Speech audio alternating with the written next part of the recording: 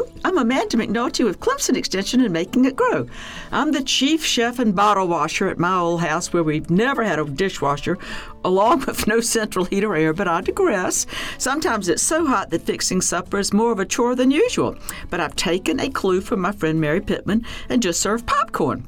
Corn is native to the New World, developed thousands of years ago by the Incas, and from there it's gone on to be the main food for 20% of the people in the world.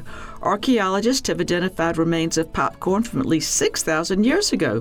What makes popcorn pop?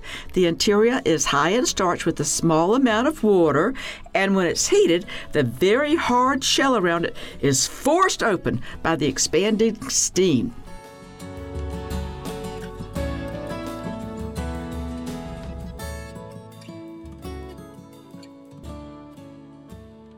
Funded by South Carolina Farm Bureau and Farm Bureau Insurance.